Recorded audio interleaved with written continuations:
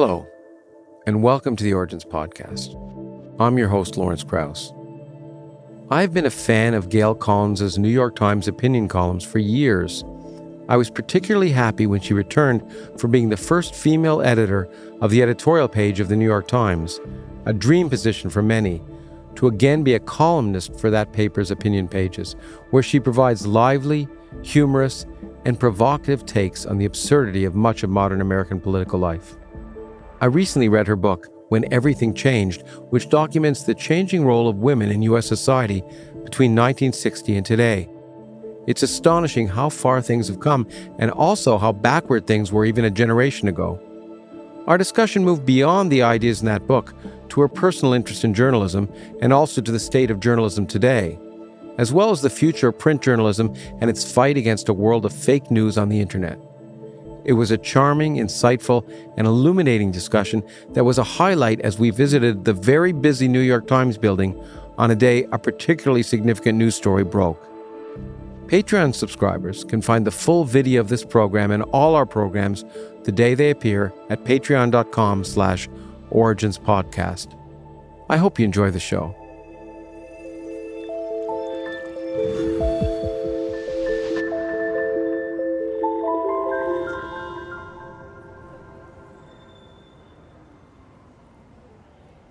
Well, Gail, thanks for welcoming us to the New York Times. A pleasure. As I told you before, I love waking up with you in the morning, at least metaphorically.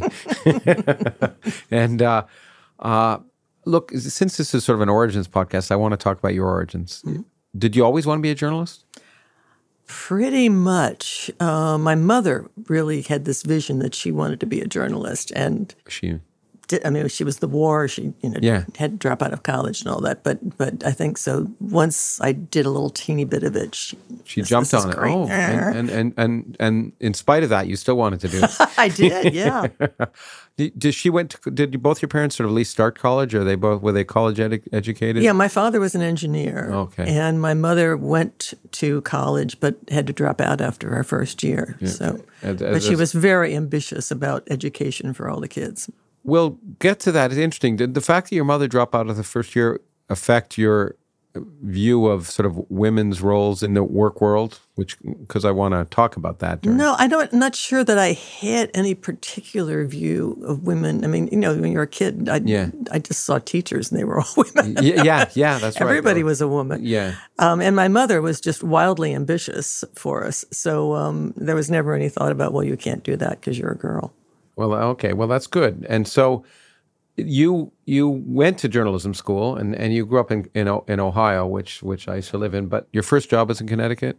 Well, I went to journalism school, and then which is not.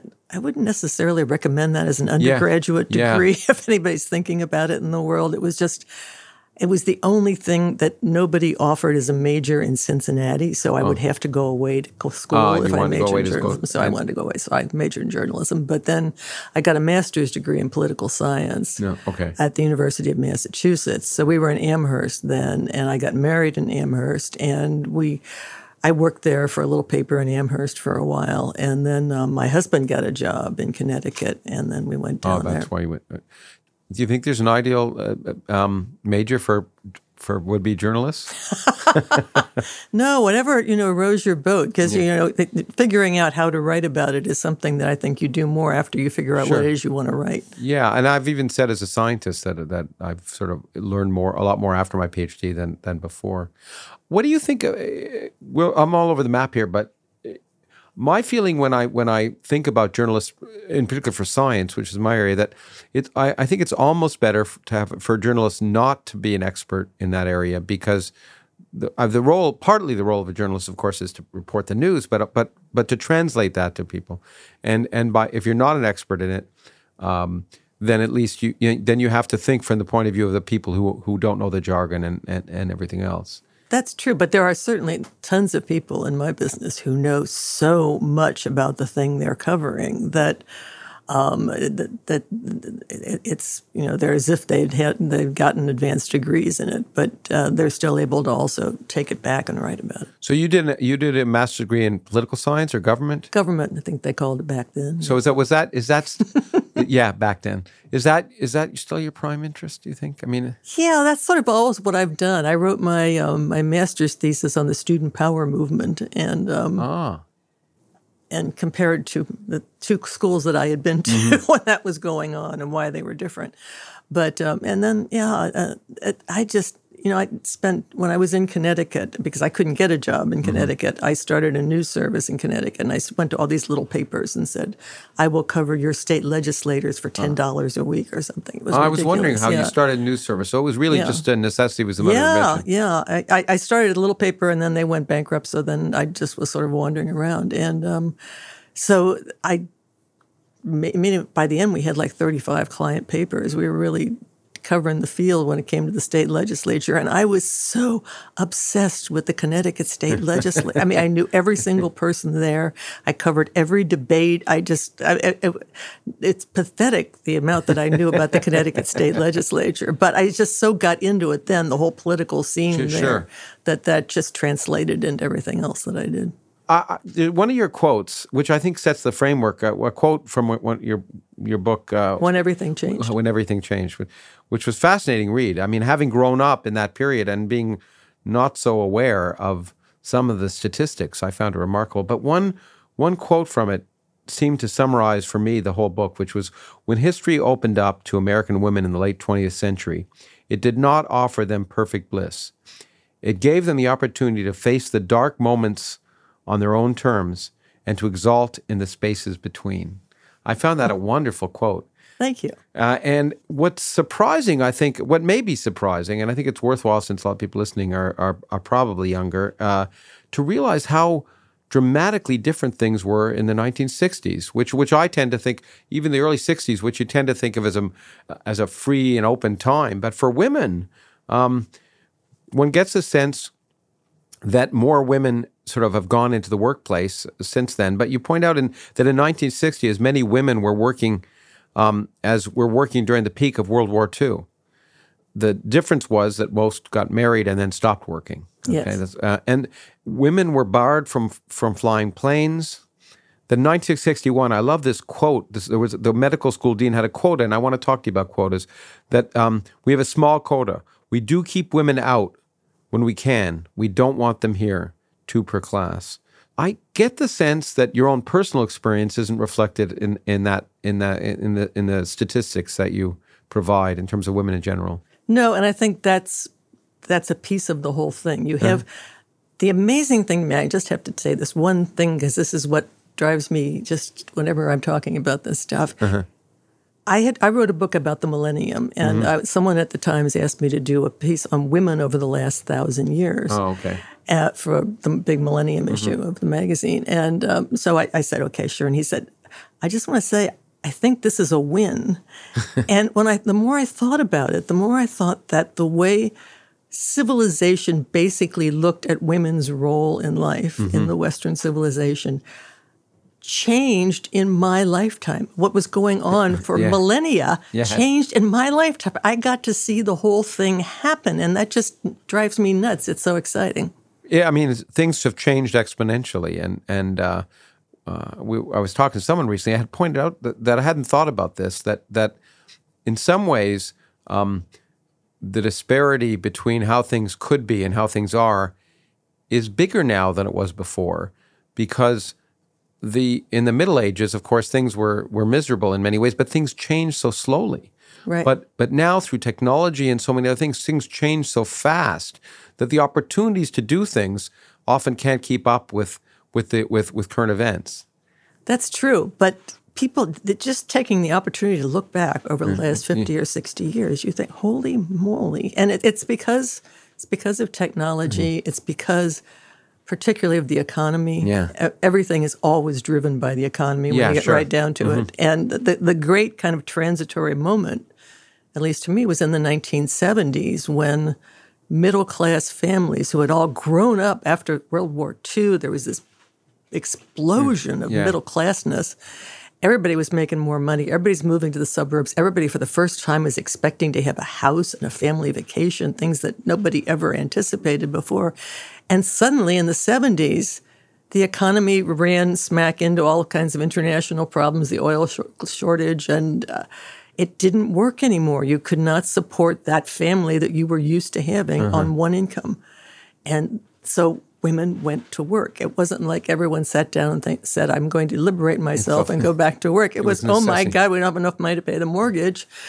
Susan, go, and you've got to get us something here.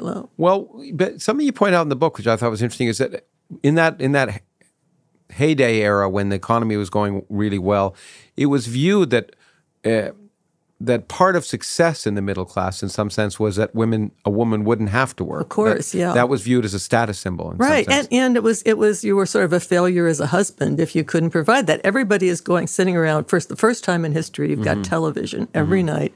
Everybody is sitting around the television, and they are watching stories in which the women are housewives, and if it's a situation comedy, they're at home, they're taking care of the kids, dad's supporting the family, and that is the vision you've got. The only other vision you're getting a lot of is men in the West riding alone into the sunset, but there are no women riding with the men in the sunset. The women are in the house and the men are supporting them, and if they don't do that, then they've screwed up the vision. And that didn't change till the 70s, I guess, in terms of television, right? Oh, yeah. But, one of the themes, of course, in that quote is that when things change, they don't. There was a quote which I've read recently, which I like a lot, which from Mark Twain, which said that history doesn't repeat itself, but it often rhymes. It rhymes a lot. But things have changed, but it doesn't always give you everything you want or think you want. And when you get what you think you want, sometimes it's not what you really want. Now, so that there's these tensions. Going back to work, of course, provided huge additional tensions for women. But if there was this vision that you were a failure if you were a man and you couldn't provide for your family, when suddenly that changed, that must have also provided incredible tension for men. There must have been a lot of women working, but men feeling like failures in that process. Yeah, and it too was a really fast flip over. I will never forget back I think it was in the late 70s, I was at high school in Connecticut somewhere talking about one of my books, but somehow I wound up in this class in this very, like New Britain or somewhere, not upper middle class, just normal, regular kids, and a whole class full of guys who are about 15, I'd say. And, they were being very polite, of course. Yeah. And I said, what do you look for in a woman? And maybe if it was a different person asking, they would have said, I want somebody who's very sexy or something. But what they all said was they wanted a good earner. Really? They're 15, and they're already figuring whoever it is they're going to marry, they want to make sure it's somebody who is going to also be a good earner. When was this? This was in the I would say the late 70s, the early 80s.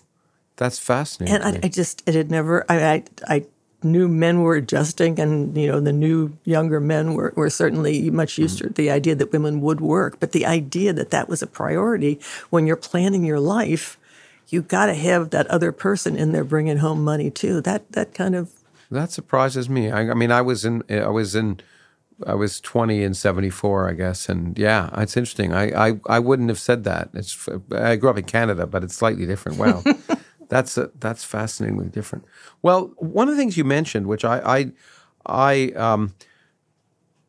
surprised me, was even in the 1960s, you said Social Security payments were different for women, were based differently on women's wages than men's wages. Yeah. Wow. In what way? Well, it had to do. Part of it had to do with women were making less money, of course, but also if you're married, if you're the husband, you're getting yours plus a piece of your wife's. If you're a wife, you're not getting yours because the husband's making more money. Oh, so therefore, it's just the way they figured it all out early on was just they worked under the presumption that every family had a husband and a wife, and the wife, if she was working, it was not a critical part of the picture and the structure. So that just the idea of the working wife as a central income maker did not really factor into it when they were beginning to think about this stuff. Well, we'll get to equal rights amendment and civil rights. Was that legislated then to be different at some point? I assume it's different now. Yeah. There was a bunch as they went along the way. So one of the things that I also learned from your book was that the institutional changes for women were kind of intimately tied to, sometimes for better or worse, to the civil rights movement. Yeah. And And maybe you could describe that a little for people, how that worked in the late 60s and up through the 70s.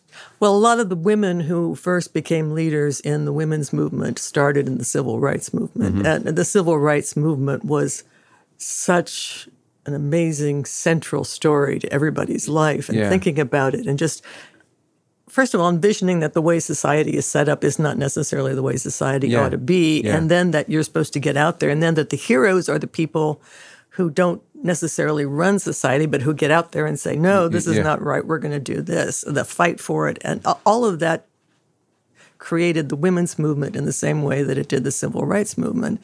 And the people who were involved in the civil rights movement, who then, particularly if they were white, moved into the anti-war movement, the guys in that culture tended to be what we would now think of as really sexist. I mean, for them, the idea of sharing power with women in the movement was, chicks here, chicks there. A lot of talking about chicks going on at that period in time.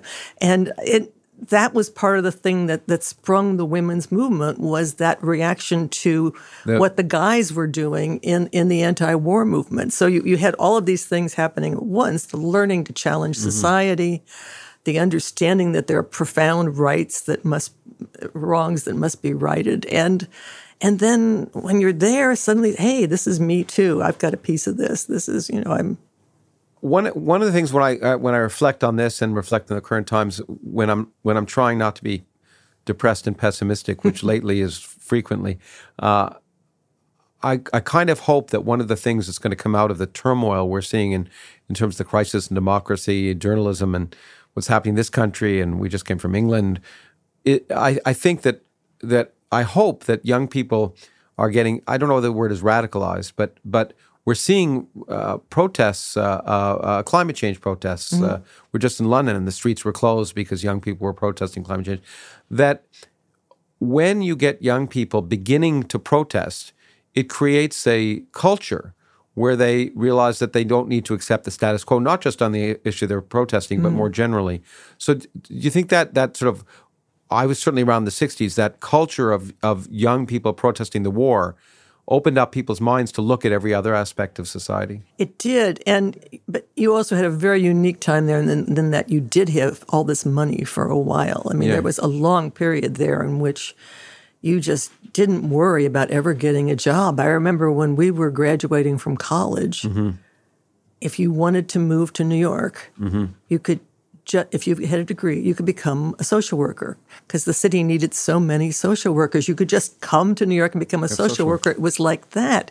And there were all kinds of jobs like that you could just simply apply to, and there it was, because there was such a need in a growing society, in an economically booming society, for people to do stuff. And if you come out into that kind of thing, you have a different sense of confidence than other generations do about what you can do, what you can get away with. Yeah. And it's very, very liberating. And I don't know that there'll ever be a period exactly like that in which you can just go on for so long on, just on the economy, just kind of glide along. I personally like never to predict the future less than 2 billion years in the future, because it's a lot easier. But if I asked you to predict the future, do you think there'll be a time in the next 40 years when children will be better off than their parents, when a generation will be better off than a generation before, as clearly happened sort of in the 50s and maybe 60s? Hard to believe. I mean, clearly people will have that expectation for the kids, always. And some kids it'll work out for, and some kids it won't. But that idea that it almost automatically happens, I think we just had that one moment and may not ever come back again. Well, okay, let's go back to the 60s. One thing that I didn't realize was that the Equal Rights Amendment came out of not quite an afterthought, but again out of trying to create the civil rights legislation, and it was kind of tacked on reluctantly, or with hope that it would. By being tacked on, it would stop the civil rights legislation itself, and that political dynamic was interesting to me. So again, there's a certain disagreement among historians about exactly how that all worked out. And one of the sagas, which I tend to use because it's the most fun and romantic, but is that you had the Civil Rights Act going through, and you had Southern senators who really wanted to stop it. Yeah. And they did everything they possibly could. And one of the things they did, either as a joke or as an attempt to just make another thing that would sidetrack the whole thing, was they threw women in there. Equal opportunity from women in employment. Yeah. And then suddenly a few women like Margaret Chase Smith, thought, whoa, let's grab this baby and run with it. And it was in the bill. It was in the bill as it was finally passed, and nobody thought about it at all. And then suddenly the next day, when the federal government opens its equal employment opportunity centers, the first people in the door are stewardesses. Yeah. Nobody had thought about the stewardesses. They had terrible lives. I mean, they were totally regulated. They had to be checked every day, measured and weighed. Yes, and they had to wear the same stuff, and they had to be incredibly polite and light the cigarettes of all of their male passengers and all this other stuff, and it drove them crazy. And they could not move up. There was no place to move. You were going to be a stewardess and stay there. And then when you were 35, you had to retire because nobody wanted an old stewardess on the plane. It would depress the businessmen. And if you were married, you had to quit, didn't you? Didn't some of them have to hide the fact that they were married? Oh, yeah, they pretended they weren't married. There was a lot of that going on, too. I mean, it was absolutely insane. And one of the members of Congress who was listening to this when the airline people were trying to explain about how important it was that businessmen be allowed to see attractive young women when they get on the plane, said, "Are you running an airline or a whorehouse there, sir? What the hell?" Yeah, that was a great line. It was, and so it just happened. And in my paper, I found when I was doing research, ran an editorial making fun of it, saying, "Ho, ho, now I guess the Playboy bunnies will all have to be men wearing hairy legs," or something like that along that line. I mean, it was just not taken seriously as a big deal until women started filing suits. And they were very normal women. It wasn't like, Gloria Steinem ran up and filed a suit. It was regular people working for the phone company in Alabama and stuff like that who had to help support their families, for whom it was really important to be able to make more money, to be promoted, to have those opportunities, started filing suits. And it just took off, and it changed everything. It was an afterthought. So people, when this legislation was in, it was just sort of tacked on, to try and stop the legislation, but it ended up being there. And people hadn't really seriously thought through the implication of the legislation. No. I mean, certainly men hadn't. I mean, there were a few women, obviously, who knew what was going on there, but it was not a central thought at all. One of the things that also surprised me, given sort of current times, or at least my history in the United States, is that the Democrats particularly opposed the Equal Rights Amendment because they thought it would get rid of special protections that they tried to put in to protect women. And so, again, maybe you could talk about that. Well, deeply ironic. But one of the things, that you had women who were working, especially during the war, working triple shifts and all this other stuff. And they were working in very difficult jobs, some of them, very dangerous jobs, and some of them very inappropriate jobs for, people who didn't have the physical capacity to lift large amounts of things. And it wasn't a central issue in the history of the war, but there was stuff like that. And there were certainly a lot of places where women wanted more protections. They wanted, better hours. They wanted all kinds of things. And you could sell those things much more easily as it's important for the moms out there, rather than as some great cosmic equal rights thought. So there was a lot of protective legislation for women that, they worried, they'd lose. Special hours that and stuff like that. And so they were the party opposing it more. Yeah, well, nobody was thrilled. And then it happened. And once it happened, once it just started going, you could not. Congress was passing stuff for women so fast in the early 70s. It was just like a blizzard, a tornado of new legislation for women. And then, of course, the Equal Rights Act came through, and it was a blizzard again, and then suddenly everything stopped. Now, before we get to the Equal Rights Act, because, again, that was in the 1970s, right? It was passed. Yeah, you mentioned Margaret Chase Smith, which surprised me. So she was the first. Was she? She was the first. Well, there were other female senators, but they had all been their husbands' widows. That's interesting. She was actually her husband's widow too, but he'd been in the House. Yeah. And then she decided to run for the Senate as a person by herself. He was dead for a while there at that point, and she won. She was the first one who did that. Which surprised people, I think, that she was running on her own. But, yeah, it wasn't what you were supposed to do, but they were so used to her at that point in Maine that everything worked out fine. But it was for the country, and then she ran for president. Oh my God in heaven! Well, but what surprised me was that while she was in the Senate, she couldn't use the bath. The men had a bathroom, but she had to use a public bathroom. Yeah, this went on forever. I mean, Barbara Mikulski, who just retired not too long ago, but used to talk about that, about the fight they had to get a bathroom because they're just, and that was not just true there. In fact, I found as I wandered around the country talking to people, if you went to any state legislature, and you wanted to talk to the women there, if you just brought up the bathroom issue, instantly they would have all these stories. Because female lawmakers nowhere had bathrooms. It was just not considered necessary. Well, I think that's a sign of the times. So everybody got a bathroom now. It's good.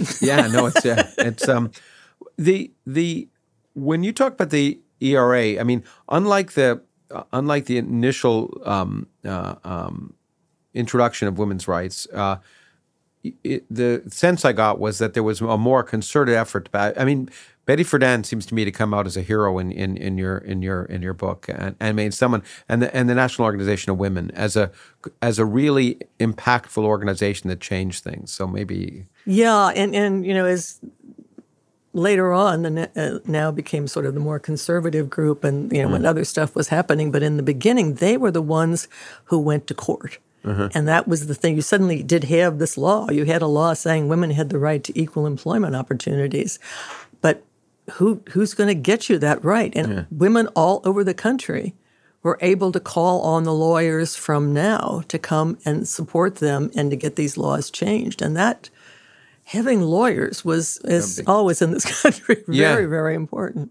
But it's interesting. Where'd the money for now come from? I don't just donations, sort of anticipating small scale private donations. Yeah, nobody expected it to be a large thing at the beginning, but then it just exploded, and they had all the problems of growing that other things have. But in the context of this. And it seems to me in lots of movements that there's this question of whether government actually ever leads or just follows.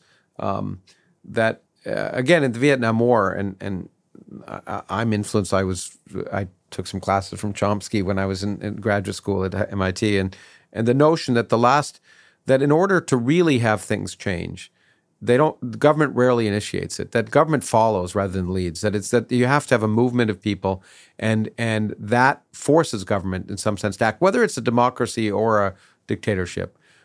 In the sense of the way that women's rights have changed over that sort of 50-year period, do you see that that it was sort of always society was ahead of government, or were there times when government was ahead of society?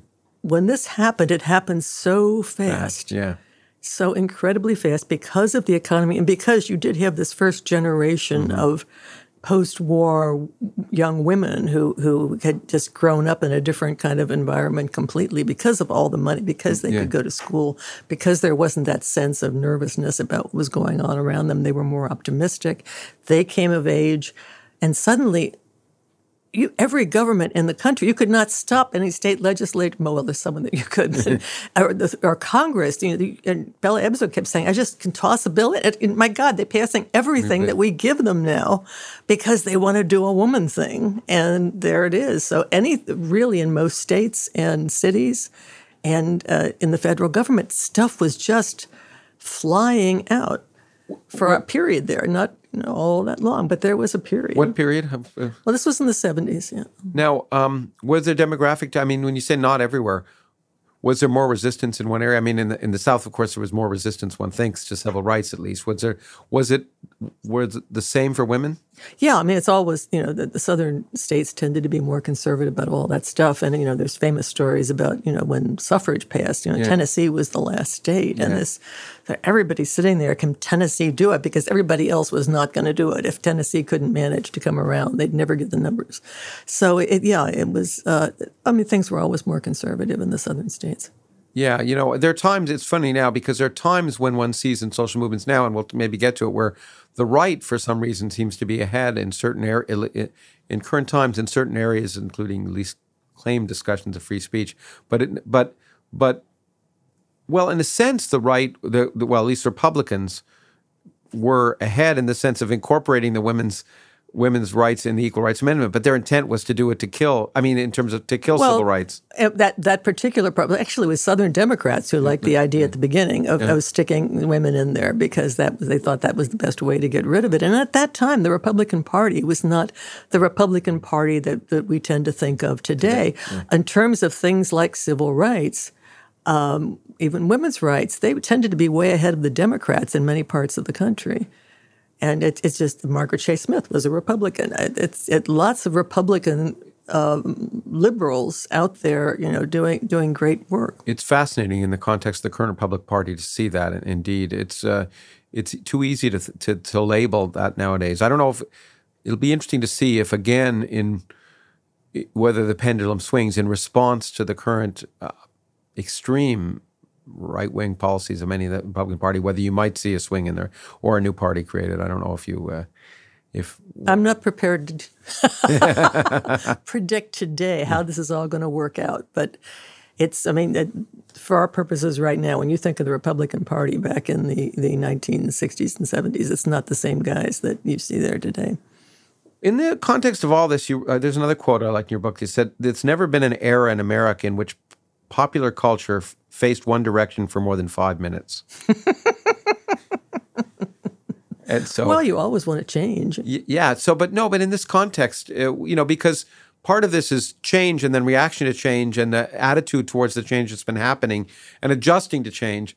In the context of women's rights, you want to maybe elaborate on that quote a little bit? Well, and when we're talking about the Equal Rights Amendment going through, and everybody was passing it, they couldn't wait, and then suddenly, right before there were enough states to vote to put it in the Constitution, it came to a screeching halt with a movement that was not really about the Equal Rights Amendment. That was just about all the women who had been raised to believe that they had a certain role that was honored the housewife, the glories of the housewife in the 50s and the 60s on all TV programs. She was the heroine woman, and that was what you wanted to be, and you were in all the magazines. There are pictures of you doing your cleaning and stuff.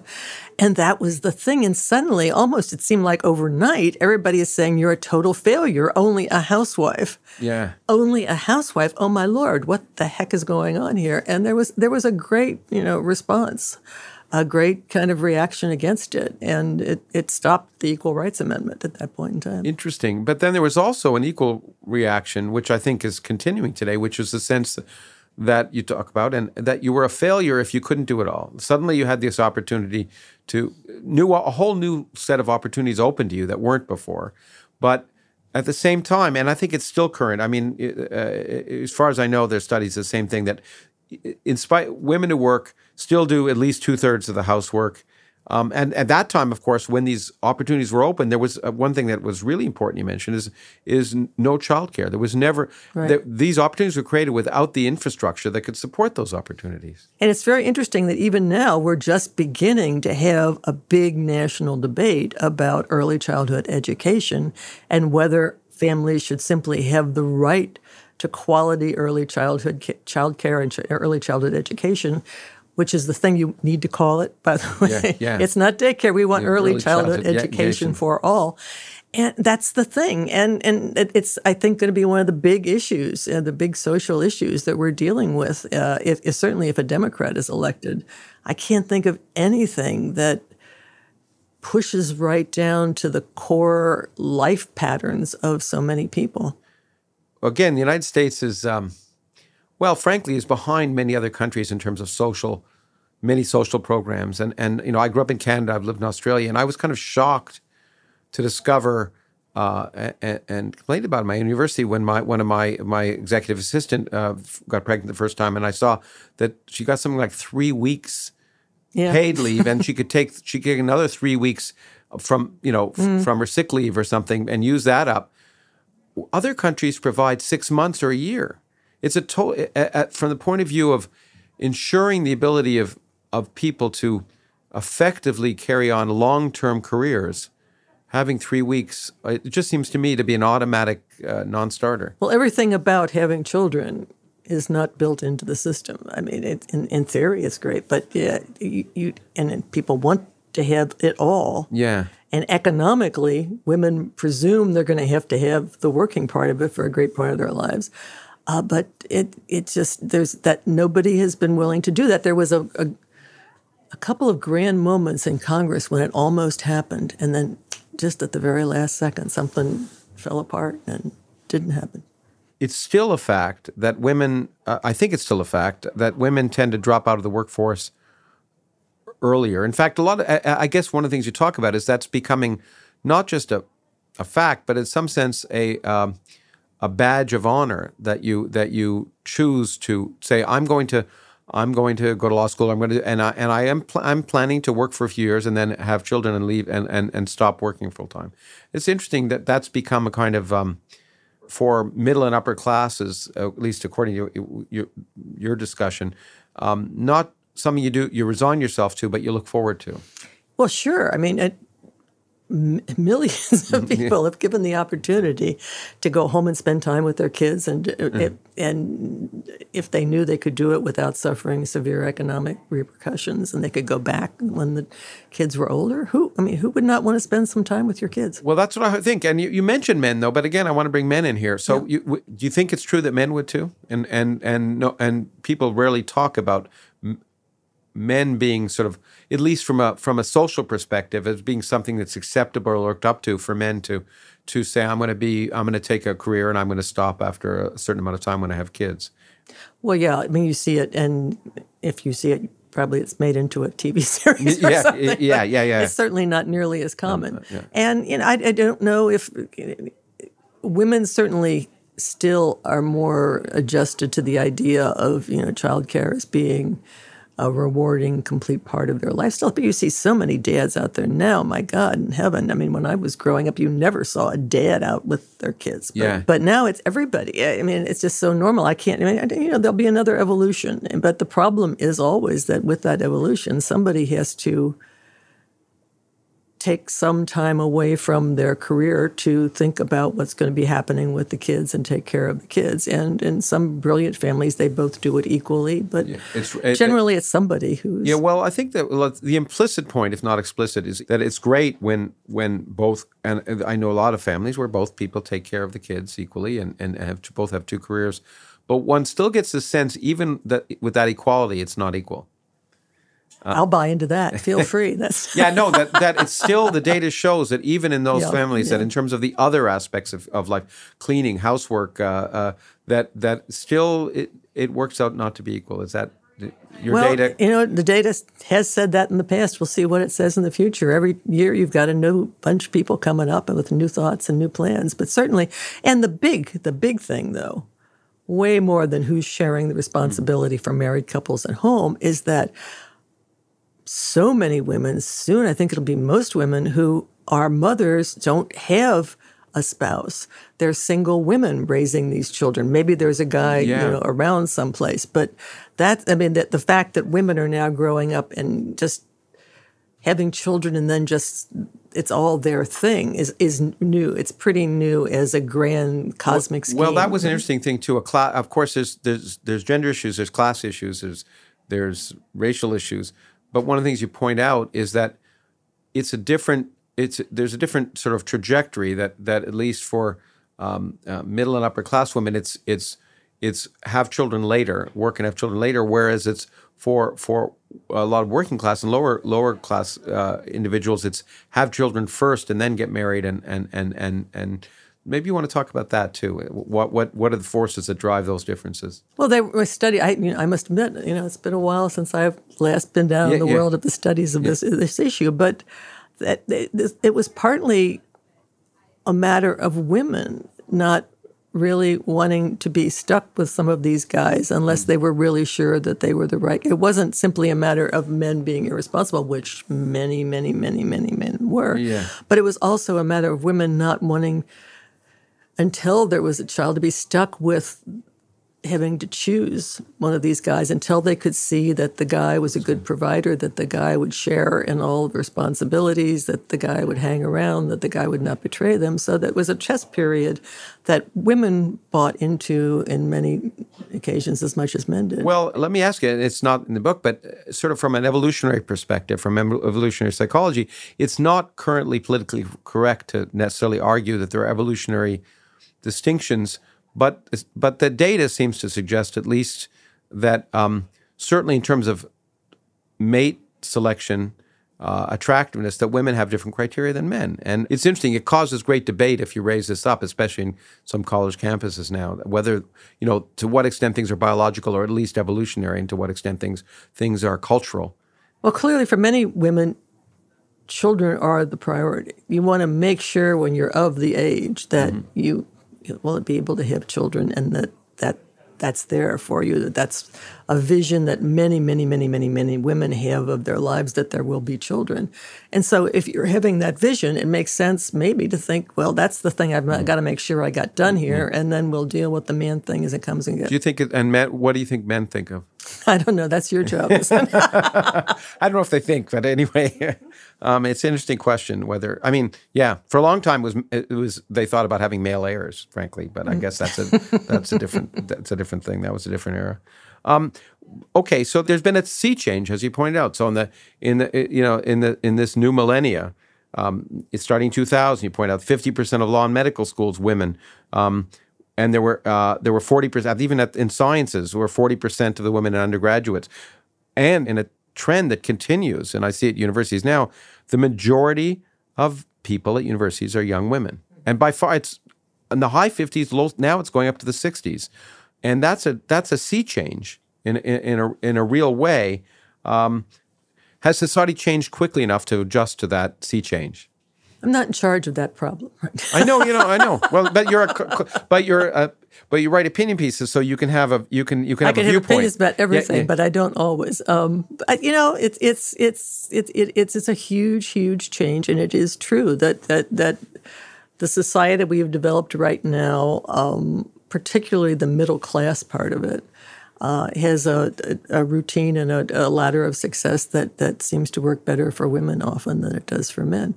And everybody worries about, young men. And it's an interesting question. It's interesting that this quota thing has come back in a different way. There was a quota originally sort of keeping women out of medical school. There are quotas now that some people question. One of the ones that I've read about a lot lately is it happens in Canada, where I grew up. Justin Trudeau has spoke openly about the women's equality, need to do equal rights, and he chose 50% of his cabinet to be women. 20% of the legislatures in the legislature were women at the time. And some people have said, well, that doesn't send a good message for women, because it suggests that women are being chosen because they're women. It's the cabinet is not representative of the people in who have seats in Parliament. How do you view that? It's I think a difference in the political system rather than the picking of the cabinet system. It's the way we elect people to office has always been a difficult route for women to take, partly because it involves so much effort and so much hanging around with people at night when you've got, kids and other stuff to do. And it's always a sideline. It's not your main source of income until you've moved quite a way up there. Yeah. And there's a lot of still organizations that work, in the political atmosphere that are still kind of male dominated. And it's going to change. It's interesting that it's going to change. I mean, you point out that, even the statistics in 2000, 40% of women undergraduates in science, 20% in positions. Some people would argue that that's a demonstration of discrimination. Other people, I remember I was at the Nobel Prize ceremonies in 2004, and there was one woman who was getting Nobel Prize at the time, and interestingly enough, on stage, the head of the Nobel Prize at the big presentation with the king said, look, we recognize there's only one woman on stage, but Nobel Prizes are given for work that was 30 or 40 years down the road. And so we are hoping that in 30 or 40 years, because more women are coming into science, that you're going to see more people, more women on stage, more women getting the Nobel Prize. But that's going to come along. So 40% of undergraduates now, or at least in 2000, whereas 20% in in positions, in academic positions, may not be discrimination. It may just be a representative of the fact that over time, you have to wait for those undergraduates to go to graduate school. I have to say, in areas of science is very, very tough for women. I've known a lot of women scientists who came up through the system and suffered. I mean, it was really tough, a lot tougher than a lot of other areas of It certainly was. I mean, one of my favorite examples, and I was thinking about this in your book, is Vera Rubin, a wonderful woman astronomer. I knew her. She I think I nominated her for the Nobel Prize. I know she's deceased now. But her story is kind of amazing because she wanted to go to Princeton, but Princeton didn't take women. Mm-hmm. This is in the 60s or late 50s or early 60s, and at least in PhDs in astronomy. She went to night school. She didn't know how to drive. Her husband had to drive her and take her. And it was a series of one thing after another. Of course, she managed, through determination, managed to make it through. It's an amazing story of a dedicated and remarkable woman. And that there's that. But now, how do you feel about quotas in general when it comes to the civil rights movement or in terms of gender quotas in the workforce? Well, you don't need specific quotas to be aware that there are some places where women are thriving and some places where it's a lot more difficult. And obviously, you've got to figure that out. If you're a person who's in charge and you discover you're looking at your department and there are no women moving up, there's a problem there. It depends on what you're talking about. Well, I'm wondering, as a woman, I mean, you were the first woman who was the editor of the opinion pages, right? Can I tell you about that? Yeah, good. I was going to ask you about it. This is a thing that when I go out and talk about women's stuff, that I like to talk about. There was a generation of women who came right before me, who went to court, who fought in this company too, who found that there was no pattern, there was no way forward, there were no women editors, there was no way a woman could move into the top, the most exciting, the most profitable parts of the company. And they went to court and they filed suits and the company responded. But when the company responded, they were never the ones who got the reward because they were the pains in the neck who had gotten all the trouble. Yeah. It was people like me who were walking in the door right then who had not pissed anybody off because we were just in college, who got all those advantages. And there is a generation of women who, about the great leaders like Gloria Steinem and Betty Friedan, but there are all these women who nobody talks about, who just filed suits and who never got the stuff themselves, and who filed suits for pensions. And the people coming into the workplace then got equal pension opportunities, but they never got their pensions. It happens all over the place. So it just, you want every time you talk about this stuff to talk about these people who opened up all the doors but never got to walk through them themselves. And then, so you view yourself as a beneficiary of Absolutely. Which I assume is, for many movements, for the civil rights movement, I suppose it's Obama would say the same thing, right? I mean, at least he said the same thing. I think it's useful if you're a person who, I got to be editorial page editor in large part because of the people who were conceivably qualified to do it. I was the woman. And they wanted that to happen. They wanted that to happen. Did that bother you? Or was No, and it doesn't.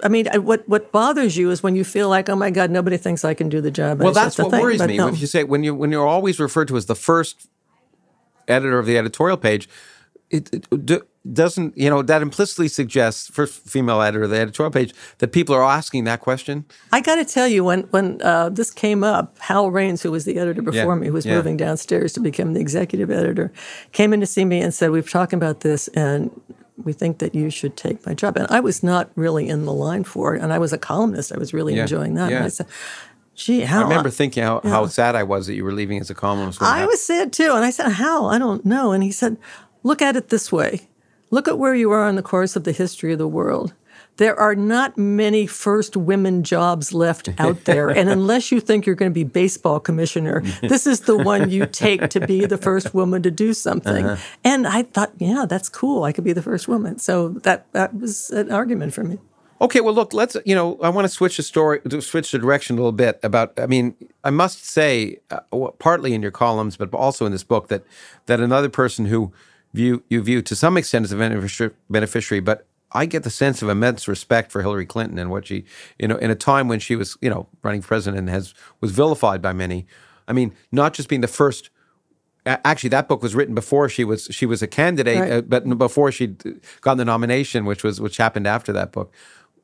Hillary Clinton, tell me about it. Just to stick it out and have such a messy history, which had to do in part with just being the first woman at this and that, and also trying to have a career when her husband had this career.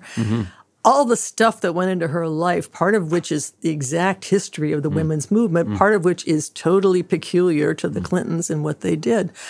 She stuck it out. She strode on forward, and whatever else you think about what she did, and now it's very popular to say, oh my God, she's a terrible candidate.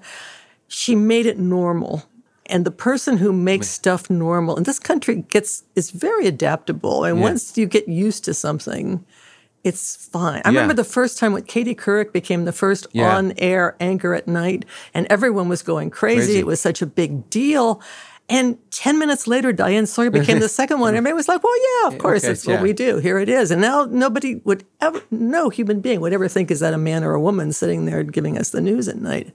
It's just, Americans are very adaptable.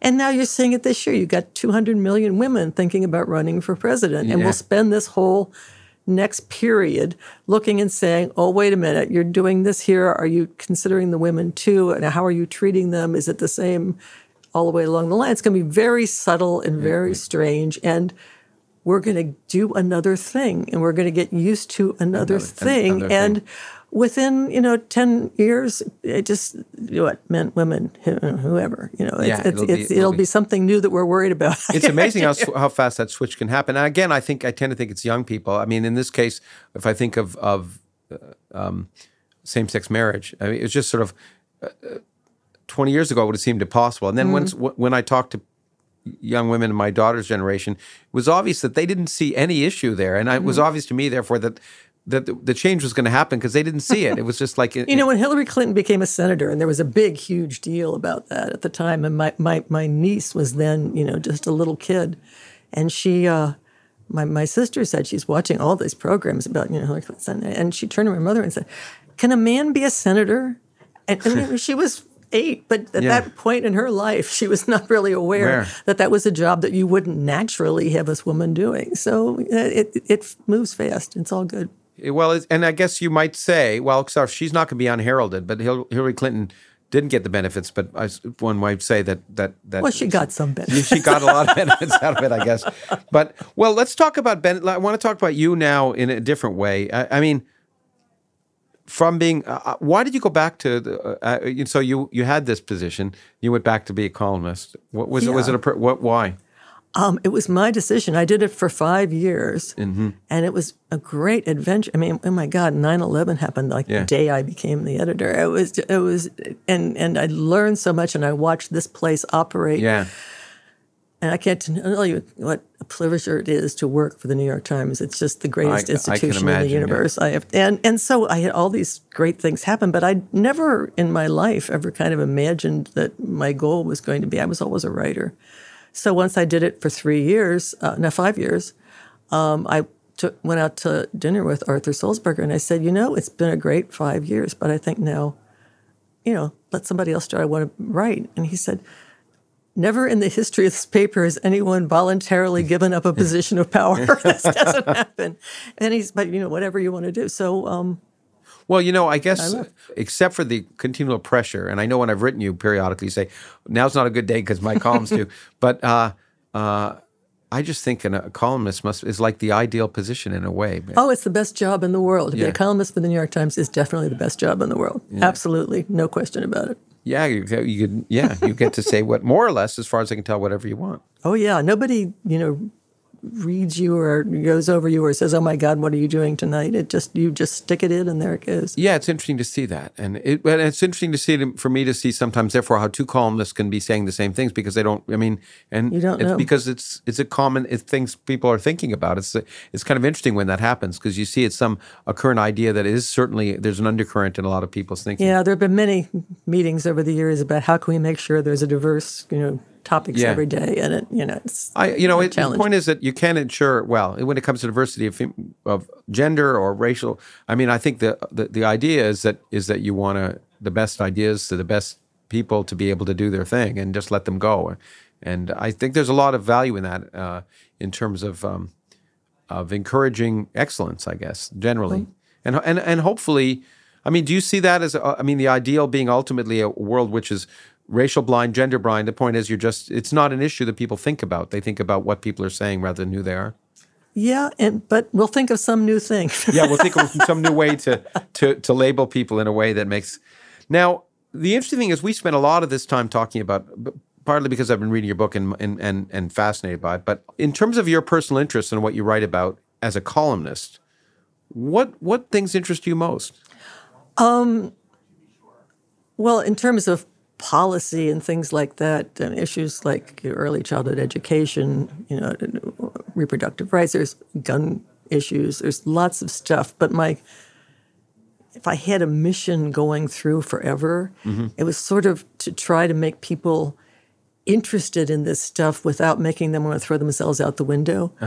Just to try to have a way of looking at stuff that made you committed to it, interested in it, and everything else, but not suicidal. So what I like, because humor is important to me, there is most times an element of humor, which is sort of the absurdity of life rather than the dismal nature of life. So absurd versus dismal, I guess. Maybe. Yeah. It's if you start out working with the New York City Council, you have to work on how can we make people not want to kill themselves when they read this story. Well, in the current times, it's a challenge. Well, there's to that too. Yeah. Yeah. Now, so if I were to pick, say, presidential politics, religion, women's issues, science, climate change. If when you think about it, if you were presented with all those and you had to write a column tomorrow, which one, a priori, based on your sort of personal predilections, maybe it's a property of the time, of the day, or what intrinsically is your biases, which would you pick? It's all those things. I do politics mostly, so the next generation of young Democrats coming up is really fascinating right now. Donald Trump, I've had relationships with since the 1990s, for God's sake, and so that's always a question. It's a two-way thing. He thinks so highly of you. Yes, I'm a dog and a liar. That was what he wrote on my column one day. That wasn't it? Yeah, I'm sure will be a badge of honor. You weren't a member of Nixon's hit list, but you at least sort of. No, and I was telling somebody the other day when I was in Connecticut, somebody said to me, the great thing about our job as reporters is the governor knows my name. And it was such a big deal. And I said to somebody the other day, the president knows my name, and he called me a moron in a cabinet meeting. So, but on the other hand, I worry. To me, the major hope of democracy is a free press. And I've been disappointed tremendously over the years at times in journalism. And during the Iraq War, I was disappointed, frankly, in the New York Times in the sense of not openly saying this is just nonsense. There's the president's lying. There's no evidence for it. In any case, I've been worried about, especially in this time of celebrity, where journalists become celebrities, especially television journalists, whether there's a hesitancy to then do the job of confronting, because if you confront the politicians, you lose access. If you have a cozy relationship with them, particularly Fox News right now with Trump, if you actually then say, hey, this is reality, and it embarrasses the politician, you suddenly lose access. Do you want to comment on that? I've been disturbed about that. Oh, it depends on who you're talking to and what the problem is, but I can only tell you really about the shop here, and there's a great desire to have diverse opinions and show all the different sides. Sometimes it's really tough. It's really tough with this administration often to come up with these great news moments that we talk about. This is on this hand and on the other hand, because very weird stuff is happening right now. But it's the desire to be fair and impartial and reasoned about everything except what we call the core positions, which, are things like we believe in racial and gender equality and free markets and trade, lots of whole different things. And we're liberals, and we tend toward the tax and spend end of things as well. But within that core, everybody wants everything to be known and everything to be talked about. Well, Noam Chomsky said that Trump has played the press. I mean, that we just constantly hear about Trump can say something and do something that's outrageous and constantly be in the news, and it distracts from the real news, the important issues, and the press just seem to buy into it. Yeah, that's true, but I've been doing this a long time, and no matter what's happening, there are many people who will say, you're paying way too much attention to this thing here. But you've been on TV. You had, in fact, in Connecticut, I think you had maybe a TV. A little bit. And sometimes at PBS. Yeah. There's a difference between print journalism and television journalism. Yeah. One gets a sense that television journalism is more fixated on news of the moment and maybe celebrity than print journalism, and that print journalists are a little freer. Do you get that sense at all? Yeah, but you're right. But my goal in life is not to have a fight about, there's so many hardworking people working in the electronic media that I'm not going to have a fight about who's doing more work or what. Speaking of print journalism, a lot of people say it's dead. Haven't you gotten the news? No, it's a new place. I mean, my God, look at the web. I mean, what do you do on the web? You type things, and it's not.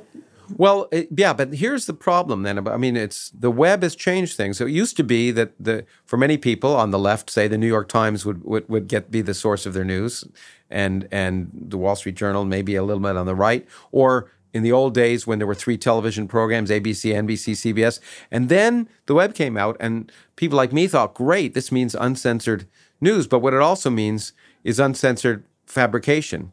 And how do you see this issue, this famous fake news issue? It's a long, obviously. This is a very, very long conversation. Yeah. So I know, and we could spend an hour on it. Yes, we're not going to. But what worries you most?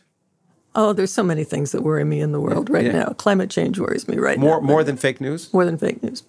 Okay, well, that's interesting. But the reason I wanted to end with it is that, as I say, I find what you said, you motivate people to not want to jump out the window.